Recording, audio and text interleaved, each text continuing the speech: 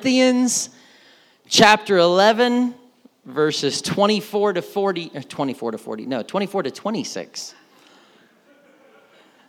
You were like, woo, good thing we don't stand for the, if you can stand, but you don't have to.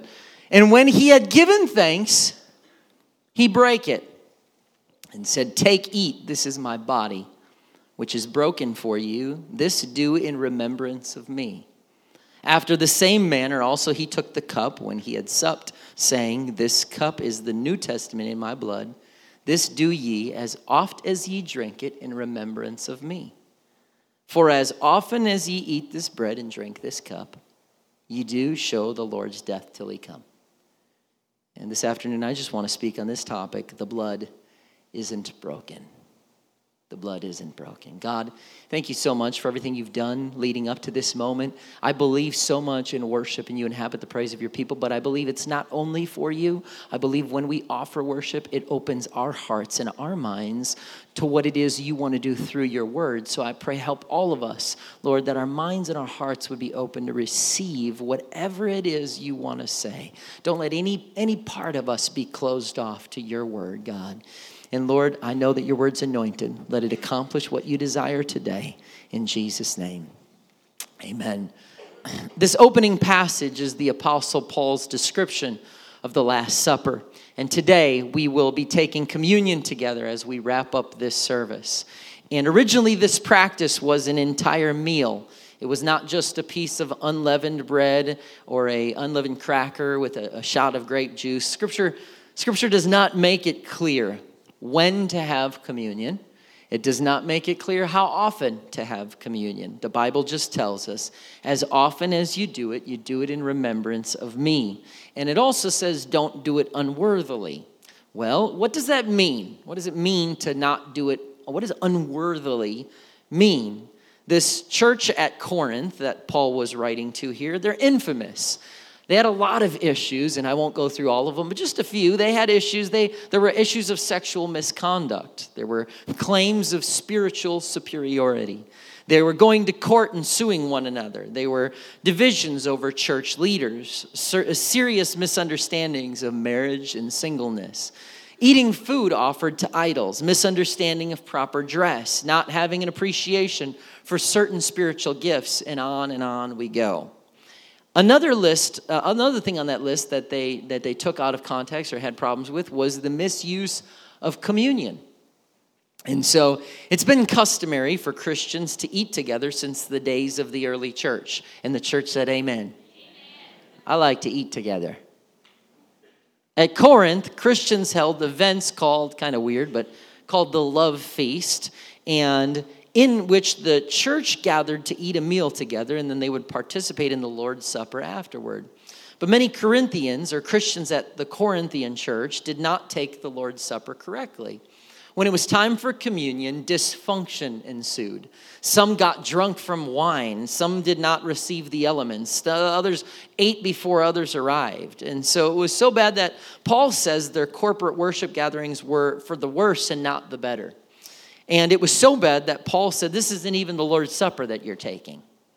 And so this is the context, the background information that dictates Paul's sobering comments about communion and the words that he speaks. And so understanding the particular circumstances at Corinth helps God's people to understand why Paul would command his readers to not take communion in an unworthy manner, and why the people of God should examine themselves before taking communion. After our opening passage, Paul immediately goes from what we just read about Hebraic, and when you do this you do it in remembrance of me. And the next thing he says is in verse 11:27. He says, so anyone who eats this bread or drinks this cup of the Lord unworthily is guilty of sinning against the body and blood of the Lord. I think if it's your first time here, if you've never stepped foot in a church, you can read that verse and go, yeah, I don't want that. I don't think anybody, no matter what your church background is, you can look at that and go, yeah, so that's not anything I want to be a part of.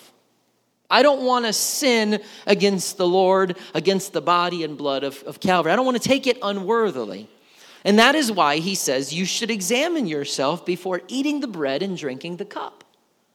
For if you eat the bread or drink the cup without honoring the body of Christ, you're eating and drinking God's judgment upon yourself. How about once again, you know what? I don't fully understand everything that's going on, but I don't want a part of that.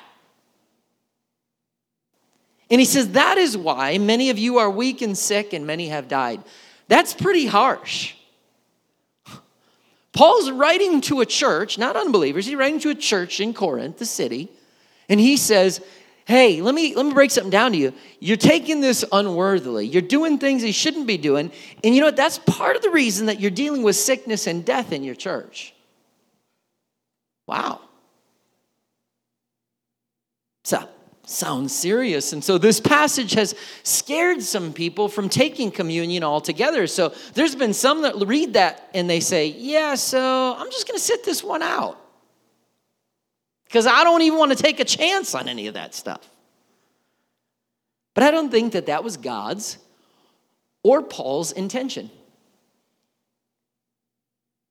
But what does it mean to examine yourself before taking communion? Well, before we talk about what it means, let's talk about what it does not mean. And just so you know, if you're here, if you haven't figured it out, we are taking communion today. Look at that. It'd be weird to just talk all day about communion and then just be like, oh, have a good day. We take communion, we aim to take it about once a quarter here. Because for us, we don't ever want communion just to be a shot of grape, throw it like eating a Cheeto, and we just don't think about it. And so we do it so often, but we also don't want to never do it and cease to remember what he did for us on Calvary. And so what it doesn't mean, number one, it does not mean you have to be perfect to take communion. Matter of fact, you make me feel uncomfortable if you're perfect. So all perfect people, you can go ahead and be dismissed right now. And notice I'm still staying in the pulpit. If it only took perfect Christians to take communion, nobody would ever take communion. The warning is not for perfection, but to avoid the mistakes that some of the Corinthians were making. Number two, it does not mean that you have to examine yourself toward the point of unhealthy introspection. Again, I always like to ask, who are the overly analytical people that tend to think too much about things? And anybody ever has accused you of either packing too long or just make a decision? Has anyone ever said that to you? Raise your hand, okay? Raise your hand up. Don't keep it down here. Raise it up real high. I want to see who my real family members are. All right, good. For some of you, the moment that you think about taking communion, you might go, oh man, Monday, I skipped my quiet time. Tuesday, I didn't mean to. I was trying to get on the on-ramp, but I went 12 miles and over the speed limit. Wednesday, I said something I shouldn't have said to my spouse. And Thursday, I think I was a little mean to my coworker. I probably should skip communion. And on you go, agonizing, excessive introspection. I don't think that was what Paul meant when he said examine yourself. When Paul says don't take the Lord's Supper in an unworthy manner, he's speaking of the issues going on at Corinth, eating alone, getting drunk on the wine. But more context is needed. See, at Corinth, the successful Christians were also looking down at the other Christians. You see, on the less successful Christians, this wrong spirit followed them at the Lord's table. I know you can't imagine any American church doing this, where somebody might think of themselves as higher than someone else. But it happens even in American churches today. And it's a wrong spirit to partake of the Lord's Supper while looking down on those whom Christ also died for. It's wrong. Now, certainly, if someone's weak in their faith, those who are strong in your faith should come alongside of them, not to remind them that you're stronger, but to aid and assist them in helping them in their journey and path toward Christ, a deeper relationship with God. And so our question, though, still remains when Paul says, examine yourself before taking communion. What does he mean? Well, first, examining yourself means only taking communion if you're a Christian. Now, Christian, in this most simple fact, it just means Christ, a belief in Christ, a Christ-like. And so let me explain. Not because this is our church regulation. Let's look at Scripture. That's where I like to stay. There's safety in Scripture. 2 Corinthians, his second letter to that church, 13:5, he says, examine yourselves to see if your faith is genuine. He did not tell you to examine and see if my faith is genuine. He did not tell me to examine if your faith is genuine. That you have to examine yourself to see if your faith is genuine. And he says, test yourselves. Surely you know that Jesus Christ is among you. There it is again. He walks among us. If not, you have failed the genuine test of faith. So the context of this verse is to determine whether or not some of the Corinthians are saved, okay? In light of the dysfunction at Corinth, it's reasonable to assume that some who took the elements were just joining for the food and the party, and they weren't Christians at all. We can imply then that the exhortation to examine yourself is a call to examine whether to see if you are true in the faith. Communion is for Christians only. What do I mean by that? That if you are here and you say, I don't believe in Jesus Christ, and you do not believe that God robed himself in flesh, that he died on a cross for you, then there's no need to proceed with a religious practice that remembers something that you don't believe. But when I say open communion here, even if you say it's my first day, I'm not really a member, I'm not ready to make a commitment here. It's not a church-based, attendance-based, membership-based thing. This is an open communion. It's open to everybody. But I think the first prerequisite is, do you believe in Jesus Christ, that he died on a cross, that he took on flesh, that he paid the price we were supposed to pay? If you believe that, then come on, join communion with us because we're remembering what he did. Second, examining yourself means making sure you know how communion points to Jesus and taking the elements in a proper way. You don't have to know all the theological debates associated with the Lord's Supper, but you do need to know why the communion took place and why it points to Jesus. The bread represents Christ's broken body on the cross, and the juice or the wine represents the blood that was shed for God's people. We take communion to remember Jesus' death, but also because it means that God has ordained us to strengthen and to walk in faith. That we don't have to be stuck by what we did or got stuck in. That because of the blood, I can go forward, not because I deserve something, but because of that grace, that blood covering, I can go, God, as I take this today, I remember you paid my price. And third, examining yourself means considering your heart before God and those in your church. To this point, everyone's like, yep, check, cool, sounds good. Yeah, I believe in Jesus. Amen. That's good stuff. You should believe that. Yep, he took on flesh, died on the cross. Oh, I'm thankful for the grace of God. I'm thankful that he forgave my sin. This is wonderful. But now we hit a little closer to home. Can everyone say amen? Don't let that be your last amen to the message now.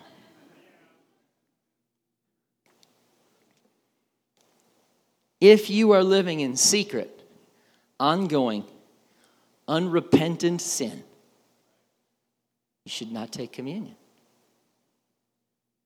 Now, does that mean like, well, what if I mess up? No.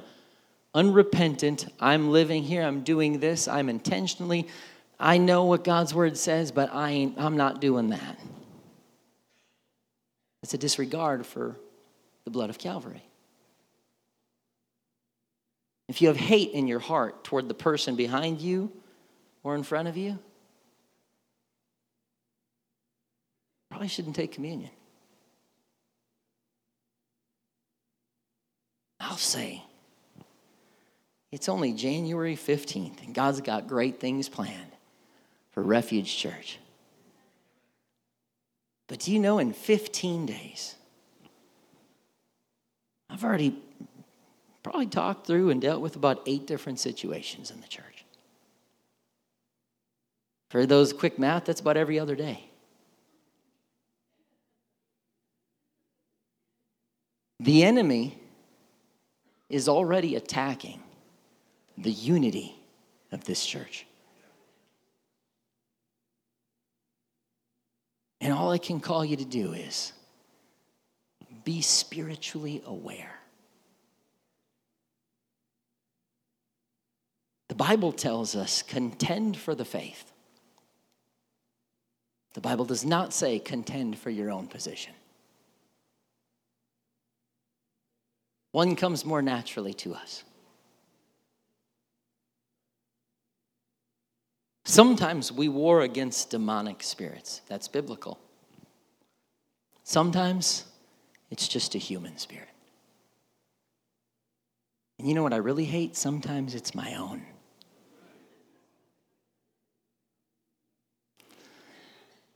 For you Pentecostals, Apostolics, oh yes, there's a demonic force. We got to pray against it. Everybody's like, yes, in Jesus' name, hallelujah. There's a human spirit, and instantly we start getting names and faces in our head. Yes, in Jesus' name, hallelujah. Sometimes it's you. What? No. I come against those evil demonic spirits. I come against those evil spirits in the church. But it can't be me. Look at your neighbor and say, you have a human spirit. And guess what that means? You're not divine. That human spirit sometimes errs, and sometimes has some issues, and sometimes needs a good fast and a good time of prayer. You see, blood is powerful, both in the human realm and in the spiritual realm. I could pass this microphone to some of you people that are way brighter, way more intelligent in these areas than I am. I think we break the per capita in the city of Liberty for the number of nurses who are in this room right now. So I don't dare even try to enter into this discourse because I'm going to say something that's so wrong. But I know this I'll say it in my level, blood's powerful. Blood speaks things. Forensics they find blood. Blood speaks a message to people who know how to read it. But that's not just the physical realm, that's the spiritual realm. And the blood of Calvary gives us the same DNA. Look around right now. Are there people that look a little bit different than you? A little bit. Got a different facial structure. Your nose is probably not as big as mine. Somebody told me men's ears never stop growing. That was disappointing to me. I'm like, great. Good thing my wife said, better or worse, richer or poor. She didn't say handsome or ugly, though, so I'm kind of concerned about that. I guess that's better or worse. But there's people that look different than you. And they have different DNA because each person, we have this beautiful, beautiful code of DNA that speaks about who we are, our identity. But when Jesus Christ shed that blood on Calvary, spiritually, we can be different. How many of you think about, anybody a twin? You and your twin are probably very different. Where's Zach and Dylan? Where's that? All right. I was waiting for an amen from them. But yet, when the blood of Calvary and we take on that blood in the waters of baptism, we're baptized in the name of Jesus Christ. We might be different, But blood-wise, we have the same DNA spiritually because it's the blood of Calvary. And in spite of our differences, the blood has to unite us. It has to unite us. We have to contend for the faith and not contend for our position. The blood is the most important thing. And so we have to examine ourselves, because what did it say? It did not say, all right, everyone, third person in, begin to examine the person in the seventh row. Man, we would do a great, some of you are like, can I write it right now? All the scripture says is examine yourself. It's the beauty of Calvary, the blood, the way Christ does things. I've sat in services, even prophetic services. To me, if a prophet stands up and calls out the sin of someone publicly without any chance of reconciliation, I don't believe it's of God. Because I don't see that. Then you might say, I disagree with that. That's fine. You're welcome to your opinion. But I think that where God, he always offers hope for reconciliation, restoration. And so even if I know some of the things you might be dealing with, I will never stand in this pulpit and publicly call out something that you've told me in private, because I don't believe that that's the way that Jesus Christ would do it. And so he does not say, examine your neighbor, examine their problem. That's what we do naturally, and that causes problems. But he says, examine yourself. Although you're not perfect, I'm not either. Does your private life match your public confession?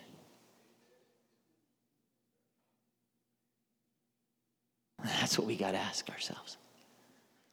Does my private life match my public confession? Herein we find the definition of integrity. I want to invite our communion servers to come at this time.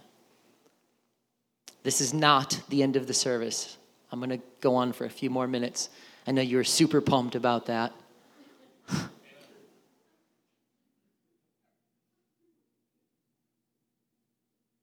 The rest of us can stand to our feet.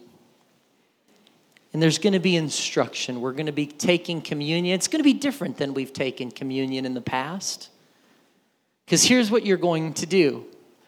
We're going to have a set of servers on this side facing you. And there's going to be a set of servers on this side facing you. And what we'll do is you will come toward the inside, help yourself to one juice and cracker, and go back to your seat. Come in. See you guys, same thing. Come in, go back. Work inside to outside. Each row. They're going to sing while you're receiving the elements. But then when you get back to your seat, do not take them yet, because we will do that together. And I will give you instruction once everyone has been served. And I'll even tell you this. Once you get it, hold your cracker and juice and feel free to be seated. Now I know that's going to mess with some people's traditions. You can't take communion sitting down. It's powerful. Just show me scripture for that. The Last Supper, guess what they were doing? They weren't even just sitting. They didn't order Ashley furniture from Nebraska Furniture Mart with 13, 14 seats around it. They would actually recline, and they sat around a table like this. If you want to do it, go ahead. But I'm just telling you to have a seat. You want to recline? That's up to you. I guess make yourself comfortable. These chairs don't recline, but do what you need to do. But feel free, once you've been served, to go back, keep the elements, and just have a seat. Go ahead and start.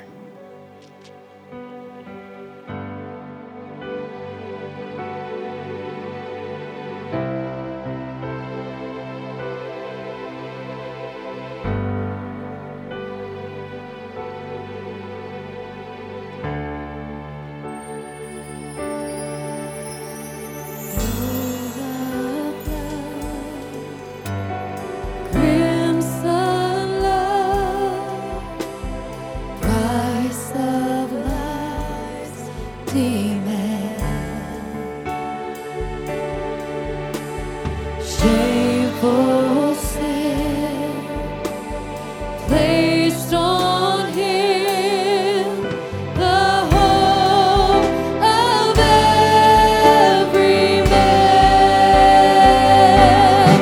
Oh, the blood of Jesus washes me. Oh, the blood of Jesus shed for me. What a sacrifice that saved my life. Yes, the blood, it is my victory. Oh, the blood of Jesus washes me. Oh, the blood of Jesus shed for me. What a sacrifice that saved my life. Yes, the blood, it is my victory.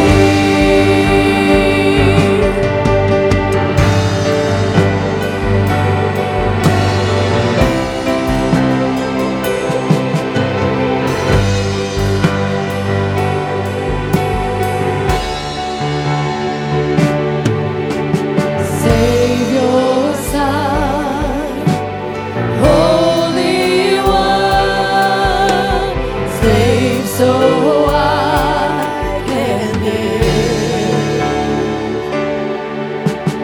See the Lamb, the great I am, who takes away the sin. Oh, the blood of Jesus washes me. Oh, the blood of Jesus shed for me.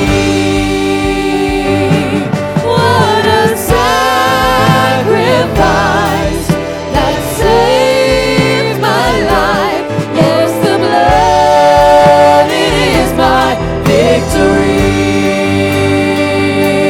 Oh, the blood of Jesus washes me.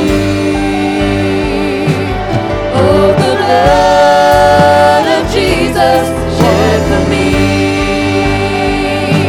What a sacrifice that saved my life. Yes, the blood, it is my victory. Yes, the blood, it is my victory. Yes, the blood, it is my victory.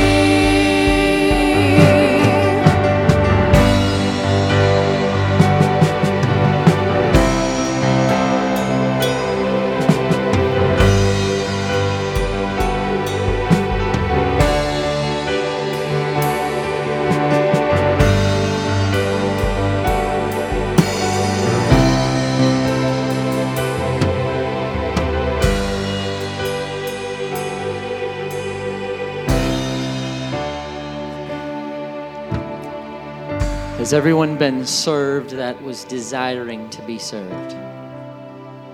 Okay.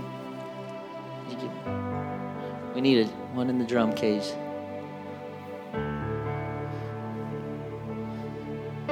Turns off the lights and then we can't see him.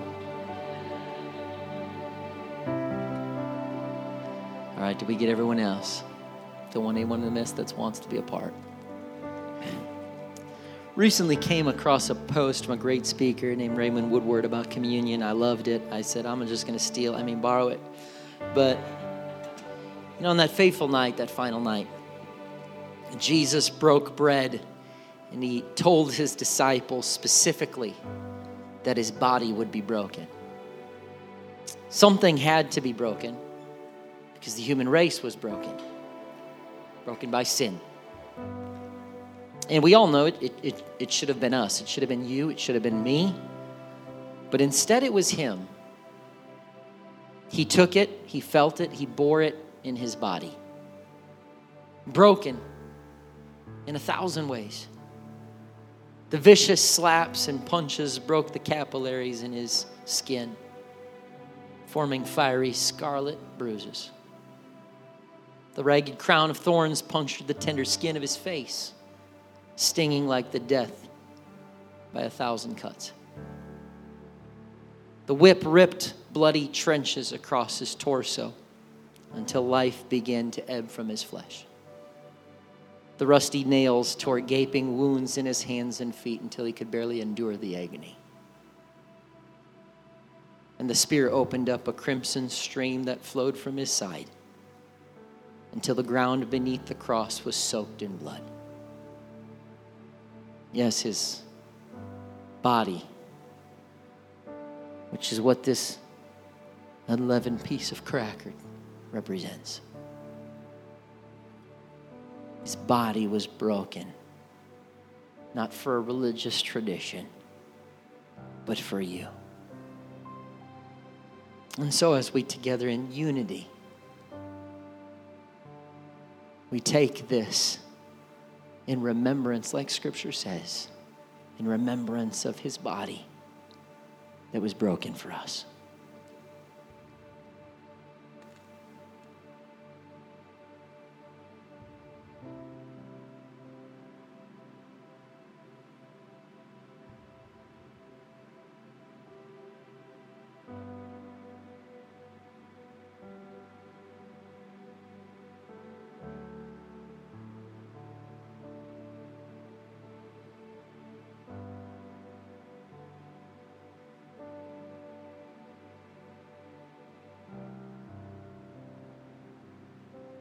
In moments like this, I just try to picture what the cross would be like and what he would have looked like. Scripture says he was marred. His visage was marred more than any man. He's probably not even recognizable as a human being. And he looked through the sands of time all the way to 2023. And he did it for me.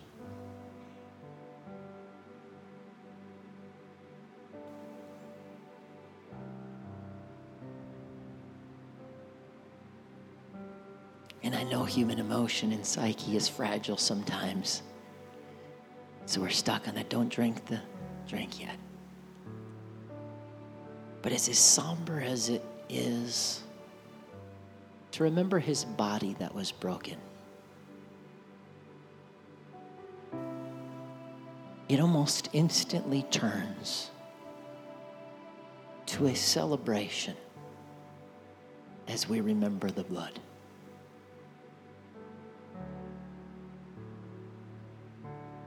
This message would be a lot easier to preach to children. Children, you can just like goof around. You get to the altar call, you can just be like, all right, it's time to get serious. And they can be crying and praying like that. Adults, we need a long runway to go from serious to funny or funny to serious. But as somber as the body, the blood's a celebration.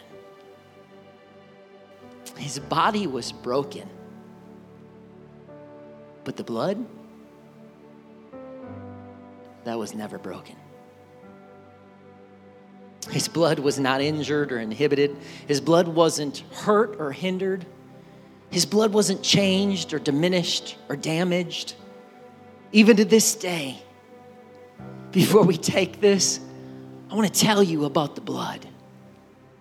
The blood that Jesus shed, it's still unblemished, spotless, and precious.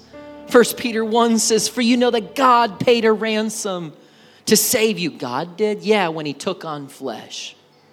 From the empty life you inherited from your ancestors. It was not paid with mere gold or silver, which would lose their value. It was the precious blood of Christ, the sinless, spotless Lamb of God. God chose him as your ransom long before the world began. But now in these last days, he's been revealed for your sake. You know what, the blood? The blood brings us near to him. Ephesians 2 says, but now you have been united with Christ Jesus. Once you were far away from God. Anybody remember that day? Being far away from God, but now you've been brought near to Him. How? I was far away. I don't deserve this, but now I'm near to my Savior because of the blood of Christ. The blood, it gives us boldness. Hebrews 10 says, and so, dear brothers and sisters, we now can boldly enter heaven's most holy place. Why? I don't deserve to be able to do that. Most of the time, if I'm sinning, I'm going, God, it's me again, forgive me. But He says we can come boldly with our head up high going, I know I don't deserve it, but I'm walking into the presence of the King of Kings and the Lord of Lords. How is that possible? By the blood of Christ that He shed on Calvary. The blood still provides peace and reconciliation. Colossians 1:20 says, and through Him God reconciled everything to Himself. He made peace with everything in heaven and on earth. How did He do that? By means of Christ's blood on the cross. The blood is still providing salvation and justification. Romans 5:9 says, since we have been made right in God's sight by the blood of Christ, He will certainly save us from God's condemnation. Just like the Old Testament, when they had that first Passover, they had to kill an animal, but the blood didn't just need to be shed, it needed to be applied to the doorpost so there would be a covering. God was setting something up in the Old Testament that said, if you want to be saved, you better stay under the covering of the blood. And then the blood grants us forgiveness and riches and redemption. Ephesians 1 says, in whom we have redemption. How? Through the blood, the forgiveness of sins according to the riches of His grace. The blood still overcomes our evil accuser because the devil's the accuser of the brethren. The devil wants nothing more than for you to leave this place today and say, I can't be a part. I've done so much. If I go back to that church, I'll split it wide open. That's good people, but I'm not a good person. Listen, there's no good, no, not one, except for Him. But the blood, when the devil tries to say, look at you, look what you did, look at you, what you did last night, look at what you participated in, look at the person you are. I can read Revelation 12:11. It says, and they have defeated Him by the blood of the Lamb and the word of their testimony. My testimony is not that I'm perfect. My testimony is that I'm covered in the blood. My testimony is not that I don't struggle. My testimony is that I'm forgiven and I'm free. My testimony is not that, oh, look at my past. No, my past is only beautiful because it's been redeemed by the blood of Calvary. And the blood still has the power to remit sin. Matthew 26 says, for this is my blood of the New Testament, which is shed for this purpose. The remission, the removal, the cancellation of every sin and mistake of my people. And if you're here and you say, man, He shed that blood, I want to repent of my sins. This water is warm and clean. We can open up these doors, and behind these doors is a baptismal tank. We got clothes you can change into. And you can have the name of Jesus Christ called over your life. Those sins don't only have to be forgiven, they can be washed away. It's still the blood that purchased the New Testament church. Acts 20:28. Take heed therefore unto yourself to the flock over the which the Holy Ghost had made you overseers, to feed the church of God, which He hath purchased with, what does it say? His own blood. For people that want to say that Jesus is a separate, co-equal, co-eternal person, I go to this scripture and I say, God's a spirit. When did God ever have blood? God had blood when He took on flesh. And Jesus Christ is God manifest in flesh. It's not a co-equal, co-eternal being. God didn't look at His Son and say, you go instead. He said, no, I love them enough that I'm going to take on the flesh that I made them in. And I'm going to go ahead and embrace that humanity. And I'm going to walk in their shoes and have the blood that they have. And I'm going to shed it as a sinless, spotless lamb. And it wasn't just for them in Bible times. The blood is the basis of an everlasting covenant. Hebrews 13:20 says, now may the God of peace, who brought up from the dead our Lord Jesus, the great shepherd of the sheep, and ratified an eternal covenant with his blood when he died on the cross. That wasn't just for disciples or apostles or anybody in the 2nd or 5th or 8th or 9th century. That is an eternal covenant. He said, I'm going to sign my name in blood. I'm going to take on flesh. I'm going to die on Calvary. Why? So that from this moment on through eternity, I will have paid the price for every single sin and mistake. But it's up to you to take the blood that's been shed, because John 3:16 says, God so loved the world, he gave his only begotten son. Whoever believes in him should not perish. It does not say cannot perish, because blood's been shed, a price has been paid, but the blood still has to be applied, just like it was in the Old Testament. If you've never repented of your sins, I'm getting ready to be done. The musicians can come back. You can come and find a place where you don't have to read a sinner's prayer that I wrote or anybody else wrote. You can read your prayer and say, God, I'm sorry. God, forgive me. God, help me. God, thank you for Calvary. Thank you for making this day possible. I can have boldness to come before the holiest of holies, the presence of God. And Lord, I want to have my sins washed away. I don't only want them forgiven. I want to wash away the evidence in the waters of baptism. I want to enter into this covenant, because Scripture in the New Testament compares water baptism to entering the covenant. It says we're Abraham's seed according to his promises. We can be in that same covenant. How? By stepping into the waters of baptism. And what makes this covenant possible? It's not the water. It's not the church. It's not the carpet, the lights, the sound system. It's the cross. It's the blood. The blood that Jesus shed is what opened the door for you to come in and go, I want a relationship. I want my sins washed away. I want a fresh start. I don't want to keep living like this. I don't want to live in hopelessness and despair. I don't want to live in depression and discouragement. I don't have to live another day like this, God. And so, today, with that, the body was broken. But the blood, it ain't broken. The blood that he shed that went down that cross and began to run down that hill, that's still alive, and it's still flowing, and it's still covering, and it's still delivering, and it's still setting free. And with that, I remember the blood that he shed for me.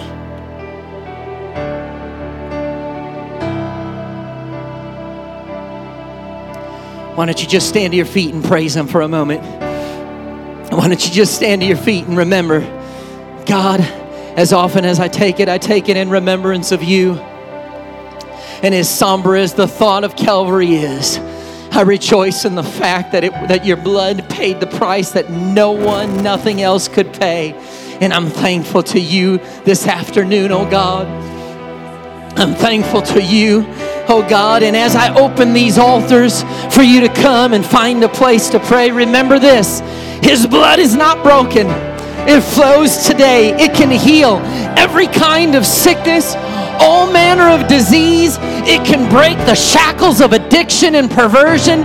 It can banish depression and overcome oppression. It can fight every temptation, and it can fix every situation. Naysayers may want to say, no, it's not going to fix every situation. I'll stand toe-to-toe and say, yes, it does. The blood delivers. The blood sets free. The blood restores. It can restore your past. It can renew your present.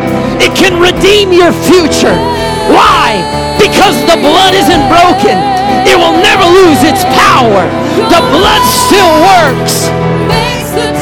Oh! Apply the blood to your life. The blood is powerful. The blood sets free.